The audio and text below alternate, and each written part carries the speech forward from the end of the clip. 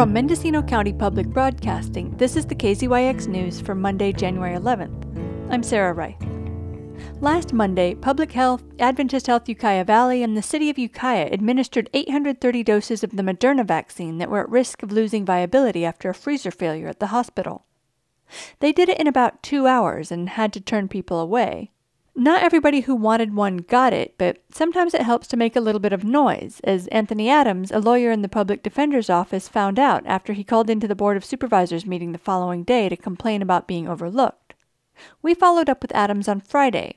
He wanted to be clear that he's only representing his own personal perspective in the following interview.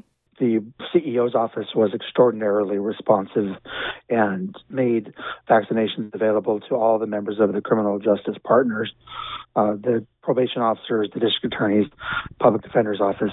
We all had the opportunity to get vaccinated yesterday, and to my knowledge, most everyone did. Do you mind if I ask if you were vaccinated? I was.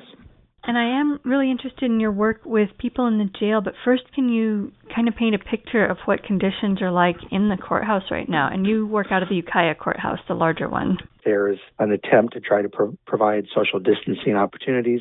There's a requirement that everyone be masked that come in, and we try to respect one another's boundaries.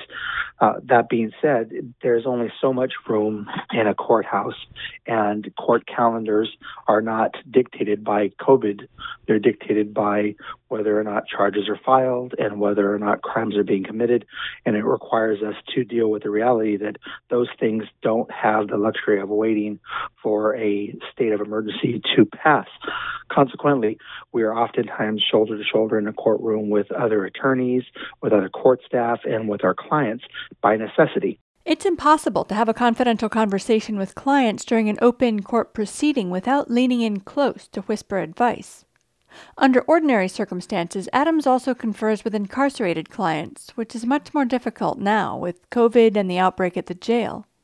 He thinks the jail is doing everything it can to reasonably accommodate the need for legal representation with a video conferencing system and a couple of rooms in the lobby where he can meet with clients in person through plexiglass. Still, the public health emergency is making it really hard to make sure untried people can enjoy their constitutional rights and the presumption of innocence. There is a constitutional right of confrontation in any type of hearing in which an accused has people who are making accusations against them, witnesses, victims of crimes, any situation in which a person is standing accused and the accuser is making those allegations. The criminal defendant has a right to be physically present in that same room with that individual, watching and listening to that person make those accusations. In the same way, every person who is represented has a right, as a constitutional right, to that attorney. That right of representation is a foundational constitutional right. To the degree that an attorney is not able to have meaningful discussions with their client, they're denied that right of counsel.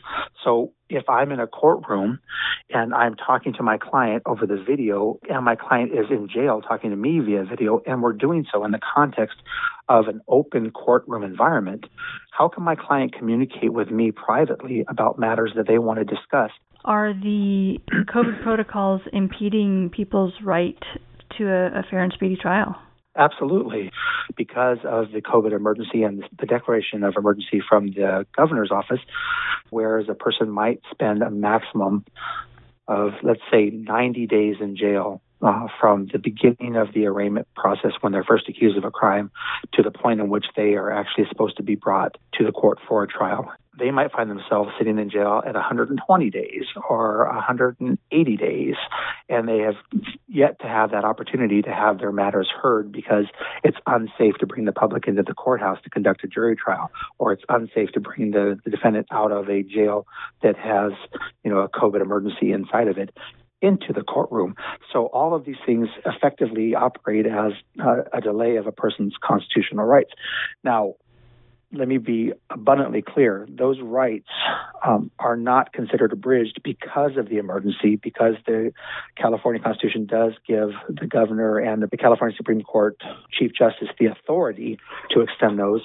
There isn't a per se legitimate constitutional violation, but it effectuates itself in such a way that it's hard to explain to somebody who's actually sitting in a jail cell, presumed innocent, and not understanding why they're not getting their opportunity to have their day in court. Right. I'm just trying to imagine what would happen to me if I were to have to stop working and paying my rent for 6 or 8 months. It's an extraordinarily important point, and one that is constantly on the minds of I think all of the members of the criminal justice team. We're all mindful of the fact that any one of us who are stripped away from our lives and put in a jail cell for any meaningful period of time, the thought of everything that you could potentially lose, your job, your home, your possessions, oftentimes family members will not be willing to stick around if, are not understanding of the situation. There's a situation that occurs where if you are wrapped up in a system like that, you could find yourself completely undermined in your efforts to try to get back on your feet, try to be a better citizen, try to make amends for what may have occurred.